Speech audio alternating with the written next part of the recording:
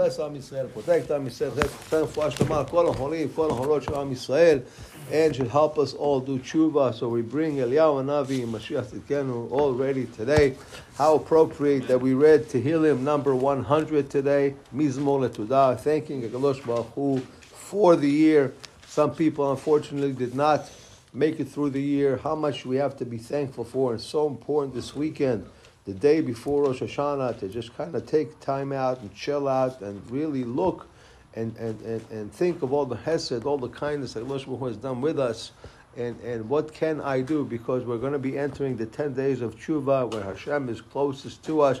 One more thing that I can change, one more thing that I can better myself at, and also to think of friends, who can I pray for, who should I ask Mehillah from, who should I, really what they call heshbon nefesh, really in accounting, just like we all like to count our bank account, we need to count our mitzvot. It's empty. It's nothing to worry about. Mine is empty. Don't worry about it.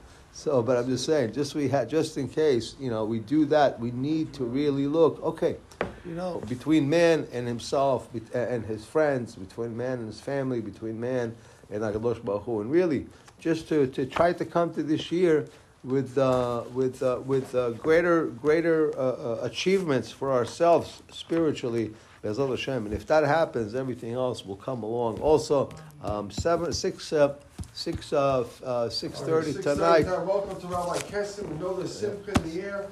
Rabbi Kessin, rise. Thank Hashem. 6:30 tonight. At 7 o'clock on Sunday, we have